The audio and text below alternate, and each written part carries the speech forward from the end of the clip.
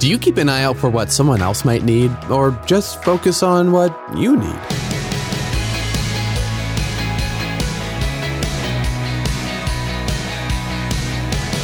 Hey, I'm Dylan, and you're listening to Unlocked, your daily key to unlocking God's Word in your life. Have you ever been frustrated by a time that you couldn't get something you needed on your own? Maybe it was something as small as a pair of shoes or as big as needing a new car. But sometimes a great thing happens. Someone else in your church might hear about what you need and step in to fulfill it for you. It's a natural overflow of what Jesus has done for us and a bit of a picture of that same thing too. We can read more about it with today's story, Sharing in One Another's Needs by Allison Wilson Lee. For a few years, my family and I lived near enough to our church's meeting location that we could bike to church services.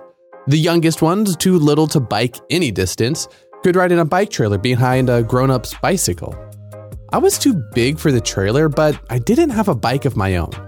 Sometimes I would try to keep up with my family on a scooter. That was hard work though, and I couldn't scooter fast enough to stay with the rest of the family for long.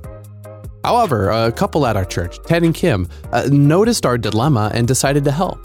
They owned a bike that would suit my size, and they weren't using it at the time. Ted and Kim didn't ask my family to pay for the bike. They simply gave it to me. And thanks to that gift, my family enjoyed many hours of outdoor time, including biking to church together.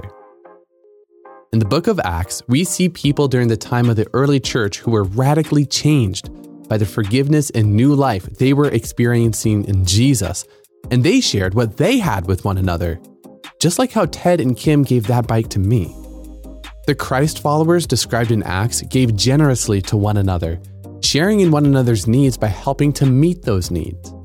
This kind of love for others is a gift from God, the natural overflow of his enormous love for us, 1 John 4:19.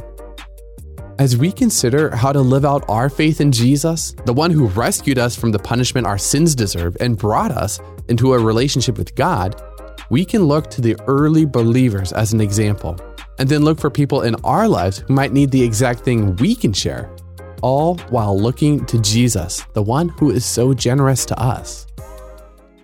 So, what does the story make you think of? When Jesus came and lived among us, he not only showed that God cares about our needs, but he also identified with our needs.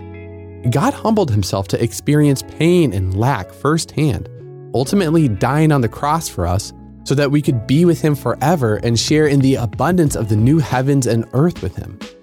As we wait and hope for Jesus' return, we can catch glimpses of the restoration he is bringing when we see people who have been changed by his love and the power of his resurrection who are giving generously to one another. Can you think of a time someone stepped in to help when you had a need? What was that like? Consider taking a moment to pray, thanking God for his generous love and asking him for ideas of how you could share with someone who could benefit from what you have to offer. Now, as you and I can read in Acts 4:32, all the believers shared everything they had.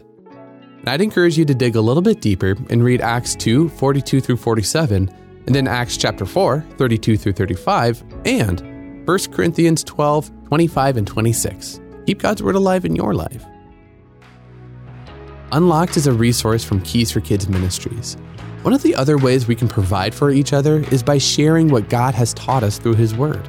If you've got a story or an idea to share, we'd love to have you write for us. If you're interested, check out our writer's guidelines at unlocked.org and tap Write for Us in the menu. And come back for tomorrow's devotion with Natalie, a poem calling out to God in a time of need. But until then, I'm Dylan, encouraging you to live life unlocked, opening the door to God in your life.